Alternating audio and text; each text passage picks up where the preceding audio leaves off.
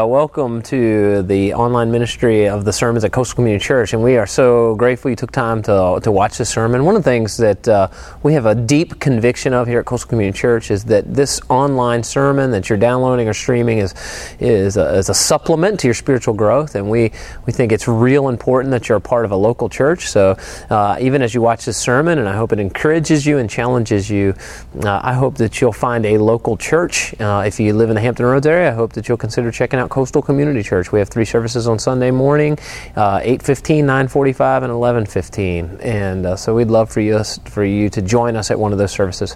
I do want to introduce our new sermon series that we're doing. We're taking some time going through 1 Timothy, and we entitled the series Guarding the Gospel.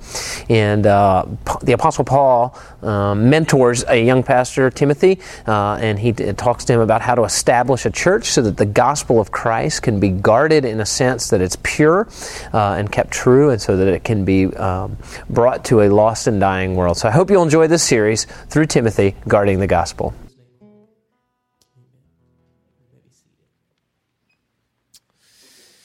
Good morning, Coastal Church. Labor Day weekend. Hope you guys are enjoying the extra day this week. Thank you for attending and worship and corporate worship to our Lord. Do me a favor. If you have your Bible this morning, get it out. We're going to jump in.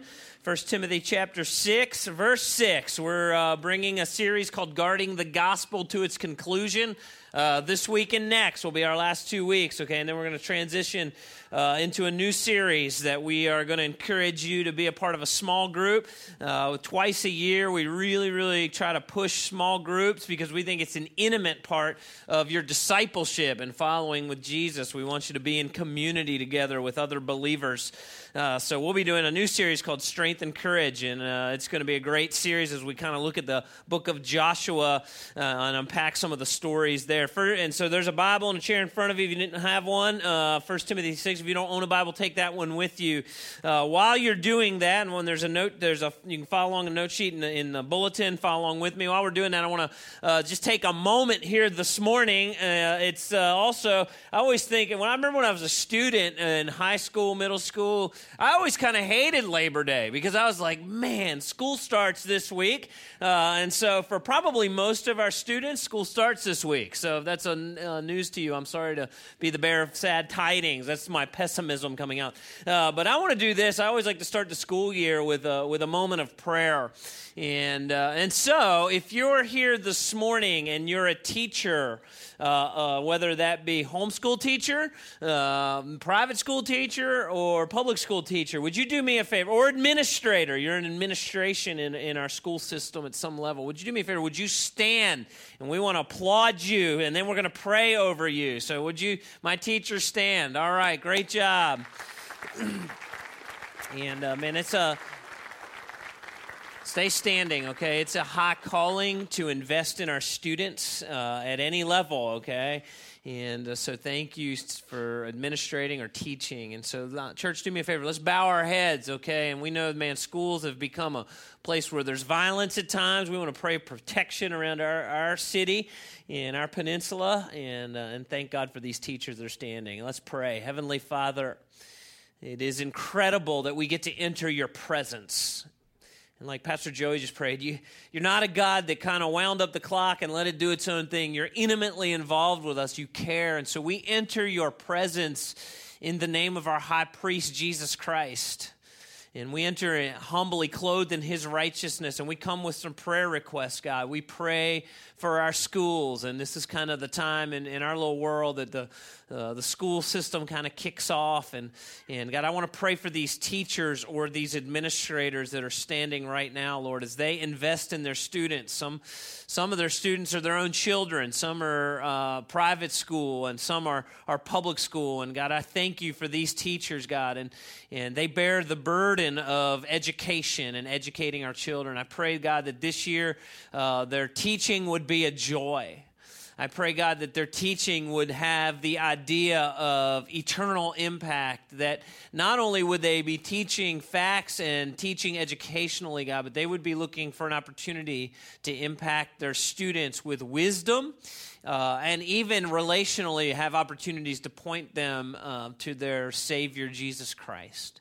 I pray, Lord, for our administration, and Lord, that you would give them wisdom as they make decisions oftentimes that impact hundreds and even thousands of students, God. I pray that you'd give them wisdom that comes from on high. Lord, we pray for our schools. We pray for protection, Lord. We pray, Lord, that there would be a sense of your Spirit that permeates these school systems, God. Student to student, there be protection, God. We pray for protection from any kind of violence in our school systems, Lord. That this year, we look back last year, you did protect us. We asked for the same thing, God, that there would be a sense and a supernatural protection around our education system, God, so that it can be a safe environment where our students can be educated. Father, I pray that your Spirit would move in ways that the school administration can't even get their hands around, that there would be a supernatural movement of revival, that even our students that would stand up and say, we're going to make a difference for the gospel of Jesus Christ. And we can't legislate that, God. Only you can. And this is Yorktown, Virginia.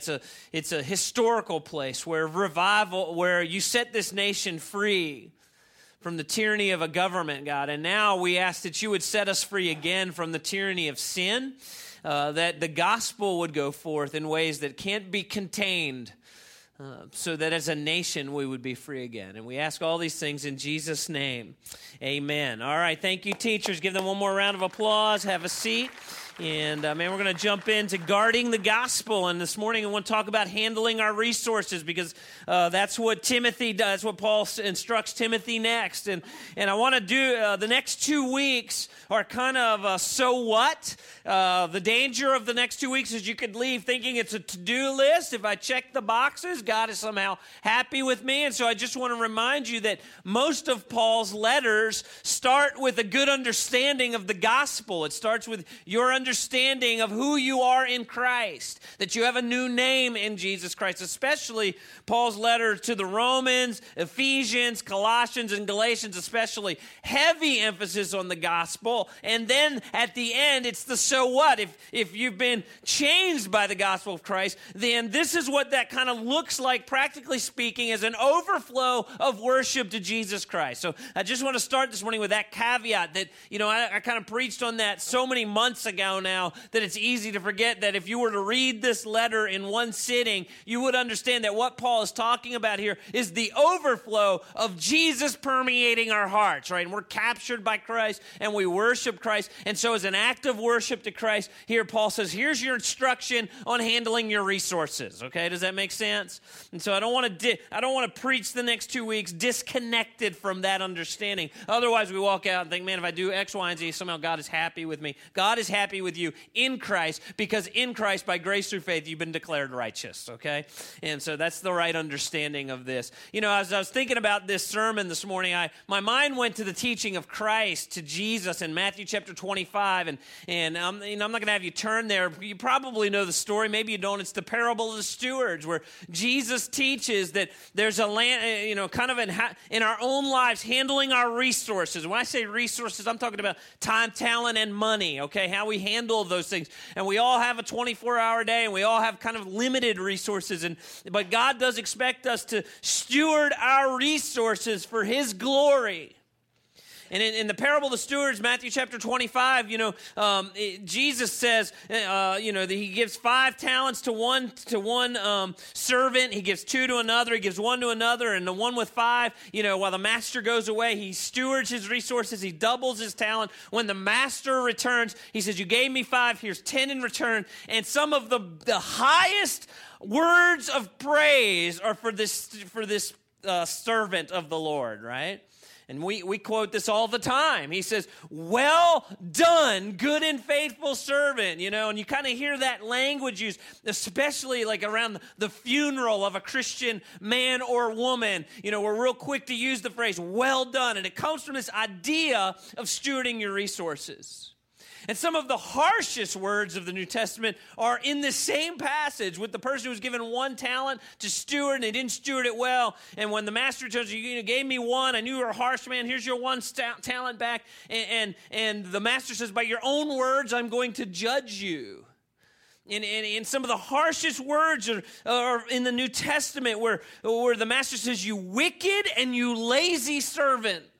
I find that interesting. By the way, the Bible says a lot about laziness and slothfulness. And it's one of the things I've been challenging you with, that God's been challenging me with, is this idea, kind of part of the American dream is like I go to work, I come home, I plop in my lazy boy, and I kind of do nothing till bedtime. And that's kind of the American dream. And it doesn't work that way. Not only that's a false idea, and not only it doesn't work that way, but we're supposed to be exhausted by the end of the day. We're supposed to pour ourselves out as an offering to the Lord. And there's a lot of laziness in our culture, spiritually, work, materially, physically, like we are to be poured out. Now, I'm not saying there's no place. The Bible's very clear. There's a place for a Sabbath and a rest, and we need that sometimes in our soul and in our body. But man, as people, we've got this little thing called life, right? And it's 70, maybe 80 years, and it impacts eternity forever and ever and ever and ever and ever and ever and ever and ever and ever and ever, right? You get the point.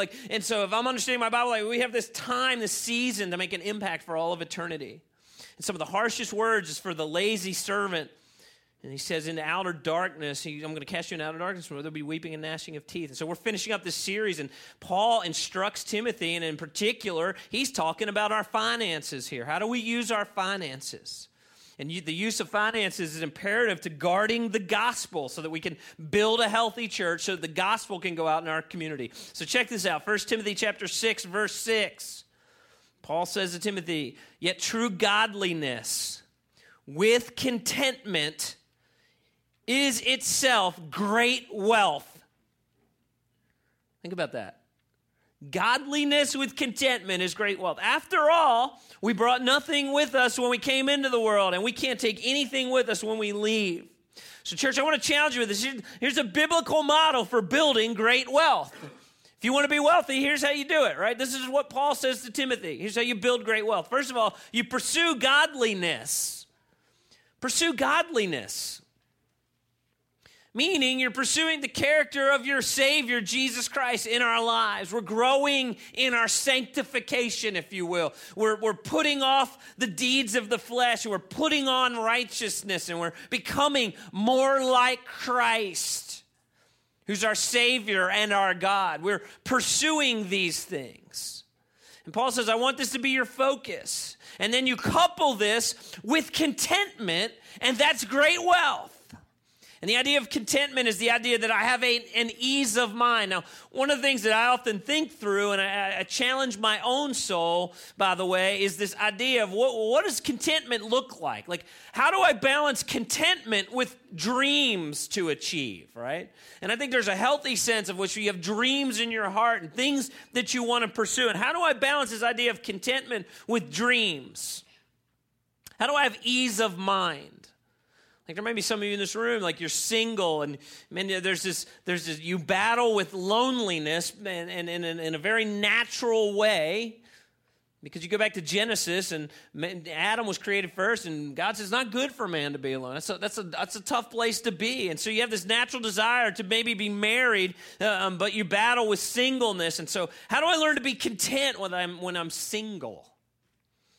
Or contentment with the money I make, right? It's a healthy dream, maybe to expand your financial resources and your financial capacity, but how do I balance that with, I'm content with the money that I make, or I'm content with my job situation, or I'm content with the spouse that I married, or I'm content with my living situation, or I'm content with my body type, or I'm content with the clothes that I have, and the list goes on and on, where Paul says to Timothy, man, great wealth is pursuing godliness in the context of being content. And I think the idea is that it's okay to have goals and dreams, but we rest with where we are. We understand there's a sovereignty aspect to this, that God is sovereign and he places us where we are. And an unhealthy pursuit of even good things can lead to idolatry. And I think that's where this passage goes exactly. And Paul says to Timothy, godliness coupled with contentment is great wealth. So let me give you a little perspective on contentment, because I think Paul gives this perspective, okay? First of all, if you're going to be content, you got to live with an eternal perspective.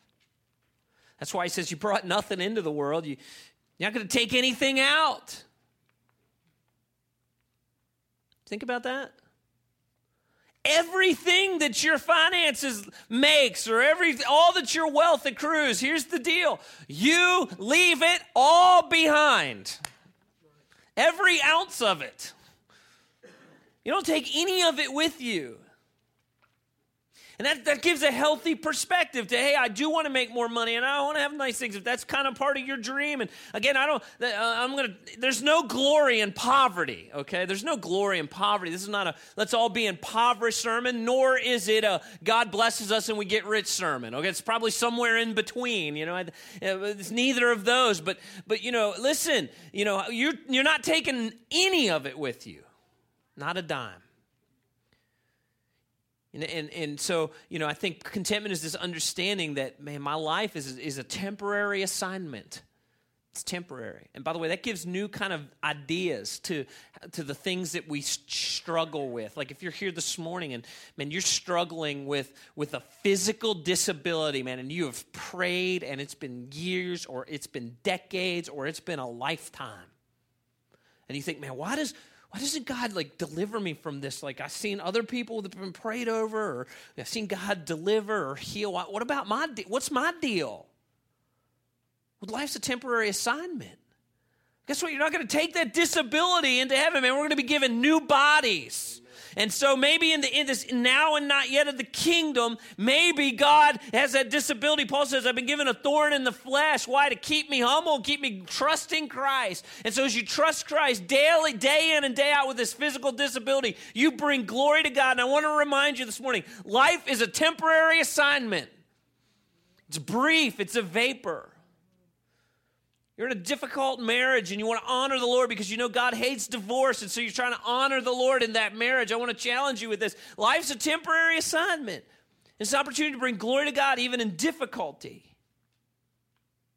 Maybe you have a temptation in your life, man, and it at times feels overwhelming. And there's been times in your life where you've given into that temptation. It's led to an addiction, and you know the danger of that addiction. However, man, this temptation, every day you battle it. And you wonder, God, when am I going to be freed from this? What comes to mind is Romans chapter 7, where Paul's like, who is going to free me from this body of death? I want to encourage you. Life's a temporary assignment. I want to challenge you. Pick up your cross daily. Follow Christ. It's not easy, but it's temporary. For 70 or 80 years, man, you get to cling to the gospel and honor the Lord in the daily spiritual battle. Because life's a temporary assignment. Keep an eternal perspective, man, and that will help you pursue contentment. Second thing about contentment is a proper earthly perspective. So you have an eternal perspective, but also a proper earthly perspective. 1 Timothy chapter 6, verse 8. I kind of hit on this last week, right? So if we have enough food and clothing, let us be content. Content with our basic needs. That's the proper earthly perspective. God, am I content with my basic needs? Now, here's the challenge, okay? American culture. The American culture is screaming at us to do the opposite of that. I mean, very few of us really have just the basic needs. And I praise God for that. Again, I don't want you to leave here feeling guilty, but I want to give you the proper perspective, the proper expectation of a Christian. Because American culture is telling us otherwise. We live in a culture that confuses wants and needs, yes? It's those of you raising kids, you know it to be true. My 14-year-old son is playing on a baseball team. Coach asked for his cell phone number. I about fell over. He's like, I got all the other kids' cell phone numbers. Well, you ain't getting this one because he ain't got one. All right, so there's the deal. You can talk to me, his father, and I will get him there. And I'm not saying that's bad, but I'm just saying, I know it. I got teenagers. They're coming on. When am I getting is that a need or a want? How do we balance that? And we have to have the proper perspective on that. It's one of the challenges, and I preached several weeks ago on how to help the needy, right? And we talked about, like, there's certain questions or certain stewardship questions that we should ask. And, one of the challenges of doing benevolence is when you sit down with a person that needs some help and you start going through their bills, right? And you're like, hey, tell me a little bit about your finances. And, well, the cable bill and the phone. And you start going like, wait, I'm confused, right?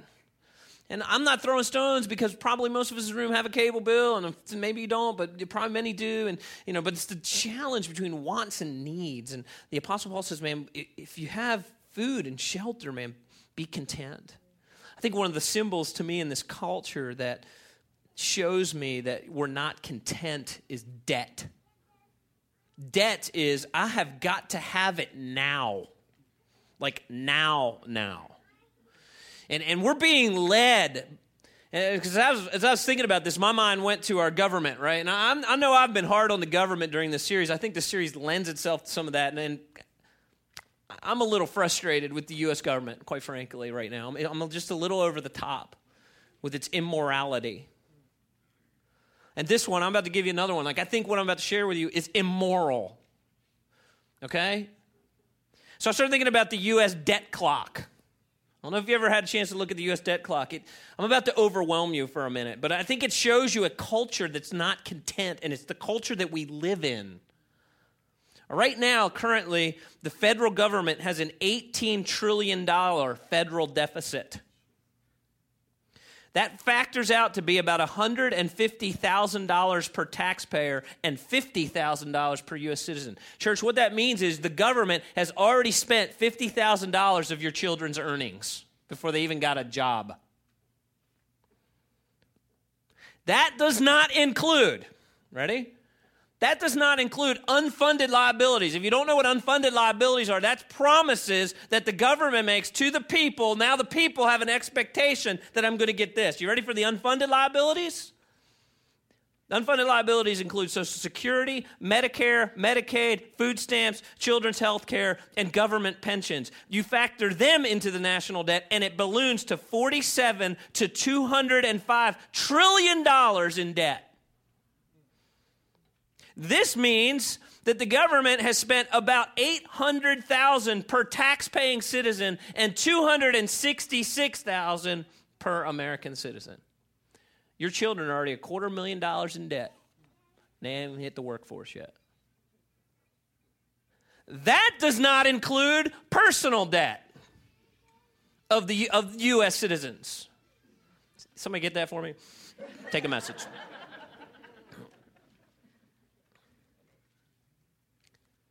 Personal debt, $13.5 trillion in mortgage debt, $1.4 million in student loan debt, and $1 trillion in credit card debt. You nervous yet? You should be. It's immoral.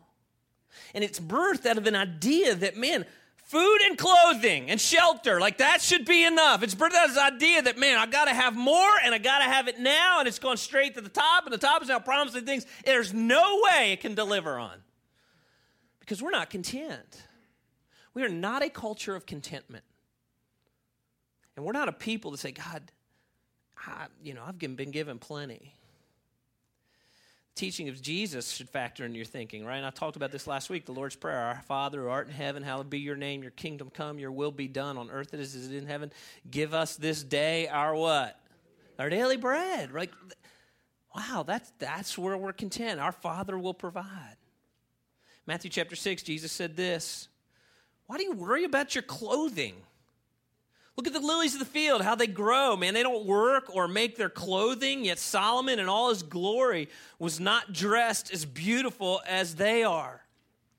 And if God cares so wonderfully for the wildflowers that are here today and thrown in the fire tomorrow, he will certainly care for you. Why do you have such what? What's it say? Little faith. Like, let me ask you something. How would this change your closet? Would it change your closet, really? The fashion industry is trying to tell you, man, just be dissatisfied with the stuff you have on.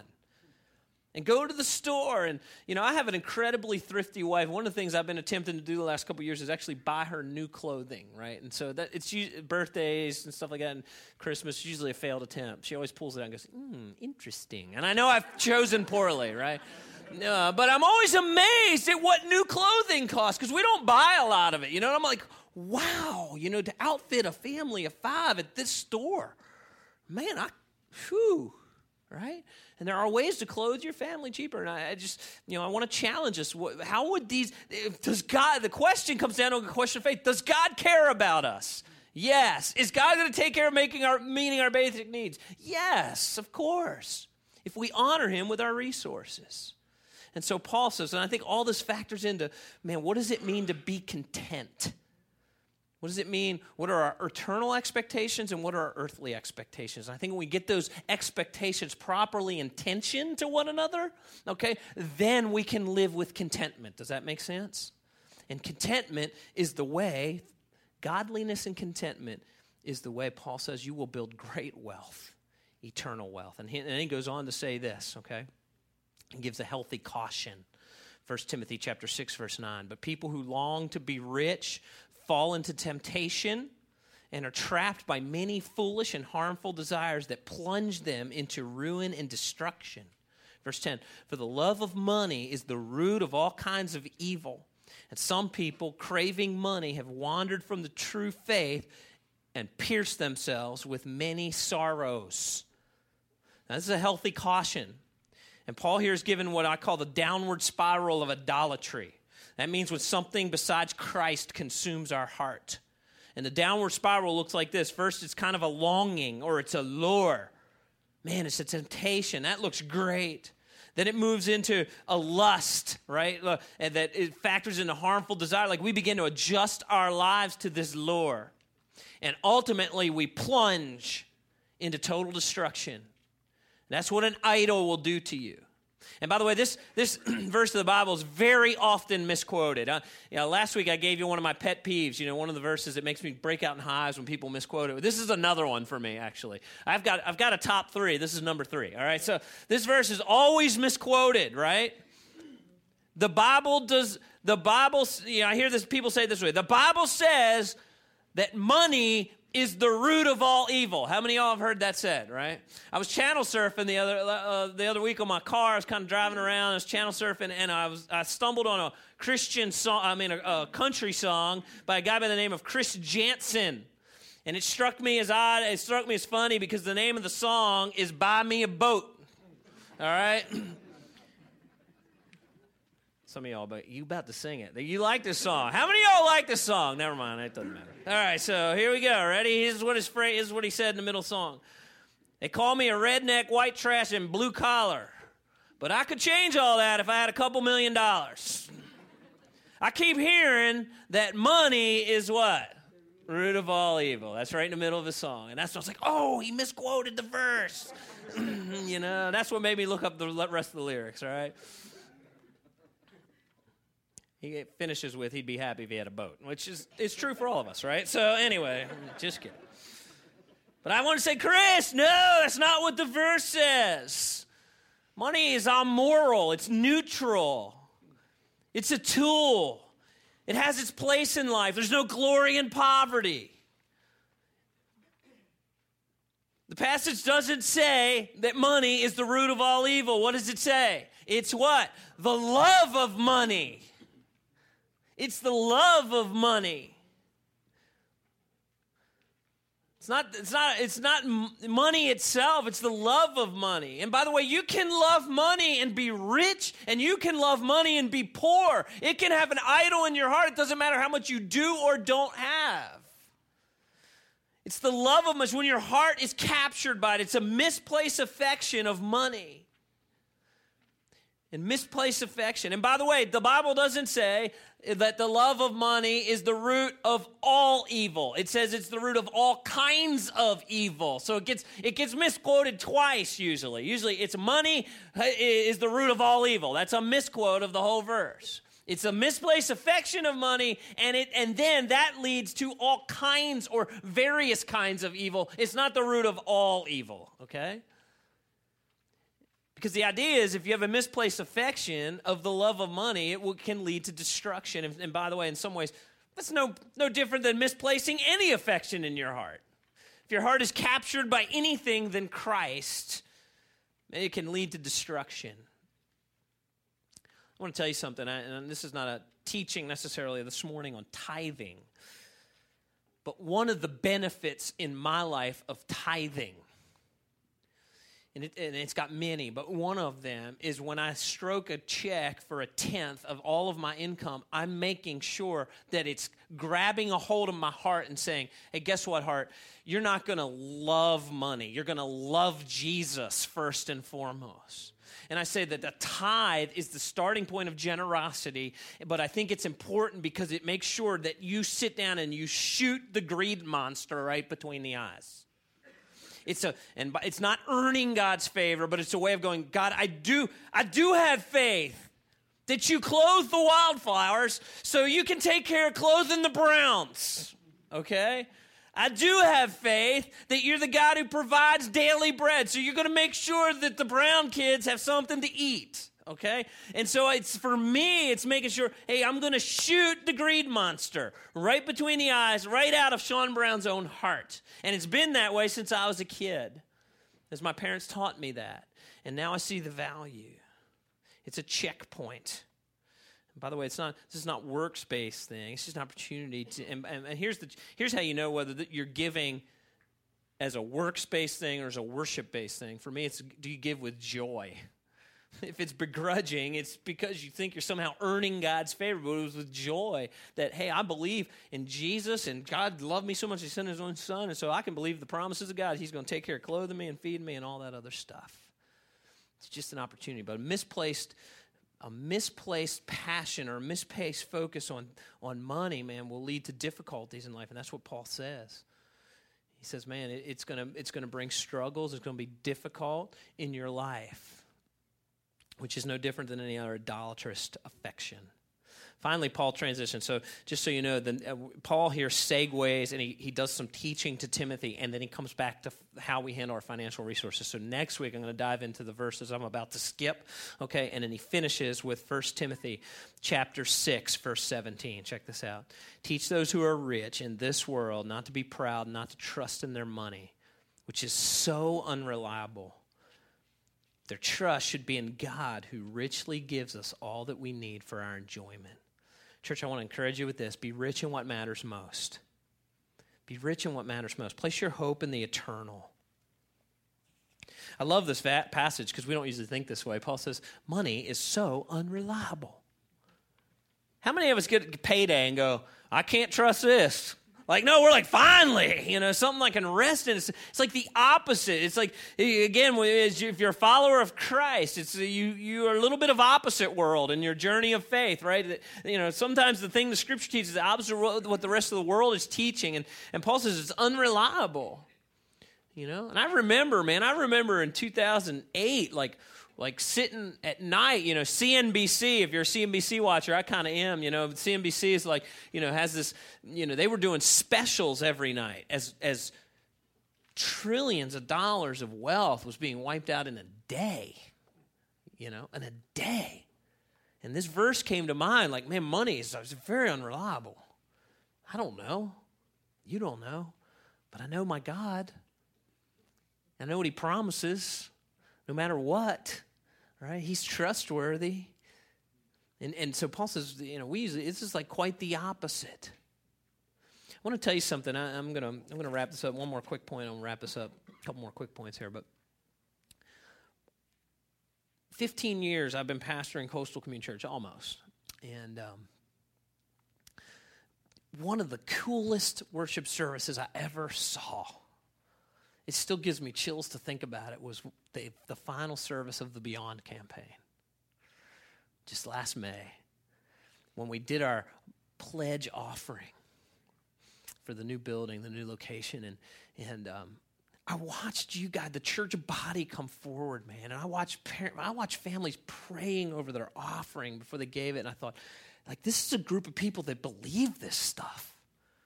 And here's the deal, like some of y'all, like I'm sure if you told your parents or your family, they were probably like, are you nuts? Giving your money away? Have you lost your mind? Listen, my boy was given so much money, I almost told him to stop. And I'm the preacher, like, you don't make that much. Are you kidding? He's just giving every week to the building fund, you know? And it's like, wow, like I'm blown away by the people of God who say, I believe that God will meet my needs, right? And this money is this, I'm stewarding it and I'm a conduit for it. And that service blew me away as you guys raised $1 million. 300 on the spot and $1 million over the course of 18 months blew me away. And I was like, wow, I'm so humbled to be a part of church that says I take this stuff seriously. And Paul says this, and he finishes with this in verse 18. He says, tell them to use their money to do good. They should be rich in good works, generous to those in need, always being ready to share with others.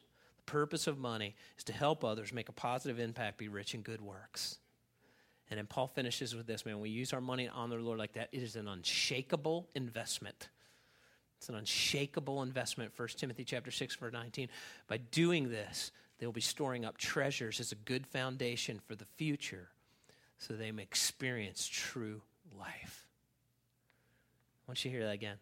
By doing this, they will be storing up their treasure as a good foundation for the future so that they may experience what? True life. When was the last time you thought of giving your money away as an opportunity to really experience true life? And Paul says, man, Timothy, when people who are wealthy, and by the way, I know probably a lot of you sitting here like, I'm not rich, you know. Globally speaking, you're probably in the top 5%, okay?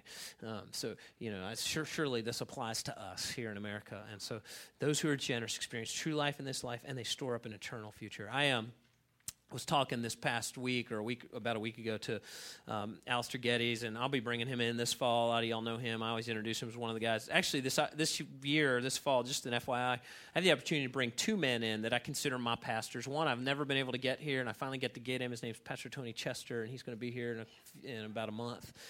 He's doing the men's retreat for us, and then Alistair Geddes, and so I'm really, really excited about that. But Alistair, I was talking to him, and you know, he was kind of checking in, seeing how things were going. And one of the things he said to me, he's like, Sean, I cannot believe how generous your church is with missions. He's like, you built a children's home and that you hadn't budgeted for in the middle of this project, and you sent 60 some people on missions trips, Alistair has a ministry, a missions project that we support, and he's like I just can't believe how generous and open-handed Coastal Community Church is in the middle of a building project. I don't know what my final point into that is. Just to say, way to go, Coastal Community Church, right? Like I look at you all and I'm like, man, God, I am so thankful to be a part of a church that says it is not an either or. If God calls us to do it, we're going to see it through. We're going to be generous. We're going to be open-handed. And we are going to be missional at the same time. And that's been a big belief of mine. It's not about this or that. It's not an either or. It's a both and. And I want to applaud you, Coastal Community Church, for being so generous and open-handed. Because I believe that you're people that take this book seriously. You're generous with your resources, and you're storing up treasures on a good foundation. And I am so proud to be your pastor. And I'm so thankful for a people that are so open-handed with the things of the Lord. Let's close with prayer. Let's ask God to use his resources to spread the fame of Jesus Christ. Heavenly Father, it's Labor Day weekend. It's the weekend that we take an extra day off and we take a moment and we pause and we give thanks for you blessing our labor. There's a lot of cultures where people labor just as hard and maybe the resources don't come in. And so we recognize, God, that you're the giver of all good things. You're the giver of resources. And so Labor Day weekend, we pause and we give thanks for your blessing upon our employment. And we recognize that all good things come from you. And then as fellow followers of Jesus Christ, God, we pause and we say thank you. And I pray that we would continue to be a generous people, believing, man, that gives true life and it stores up an eternal foundation. And I want to thank you for the members and the attenders of Coastal that are so generous with their donations. And God, I pray that you would pour out your blessing upon them. It may be material, it may be spiritual, I don't know, God, but I pray that you will meet their needs. God, I pray for myself, Lord. The world is calling for me to have eyes that look at resources differently.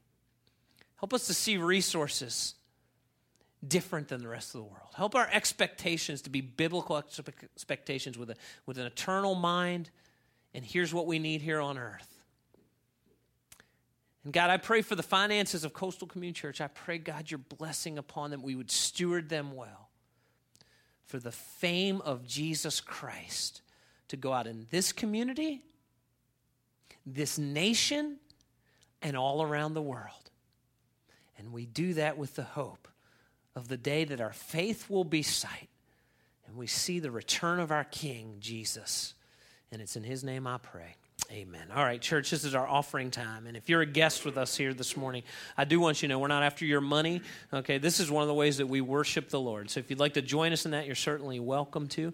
If you're here this morning and you have a burden, you'd like to talk to someone and pray with someone, we have our prayer team. They sit here in the front row, and they have purple shirts on. That's how you know who they are. And they're here during the offering time. They're here during the closing song. They're here after the service. So if you want to talk to someone, pray with someone. I encourage you to make use of the prayer ministry. So with that, ushers, would you come forward? And church, we're going to go out singing praises to our King. Pastor Joey.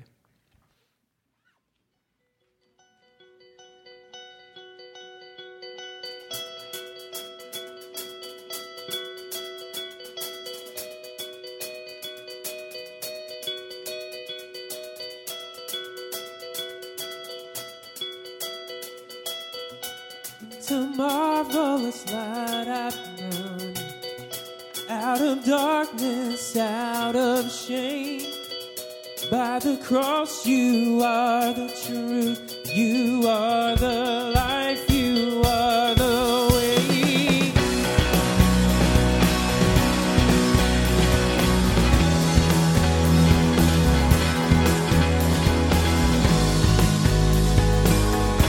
Would you guys stand with us?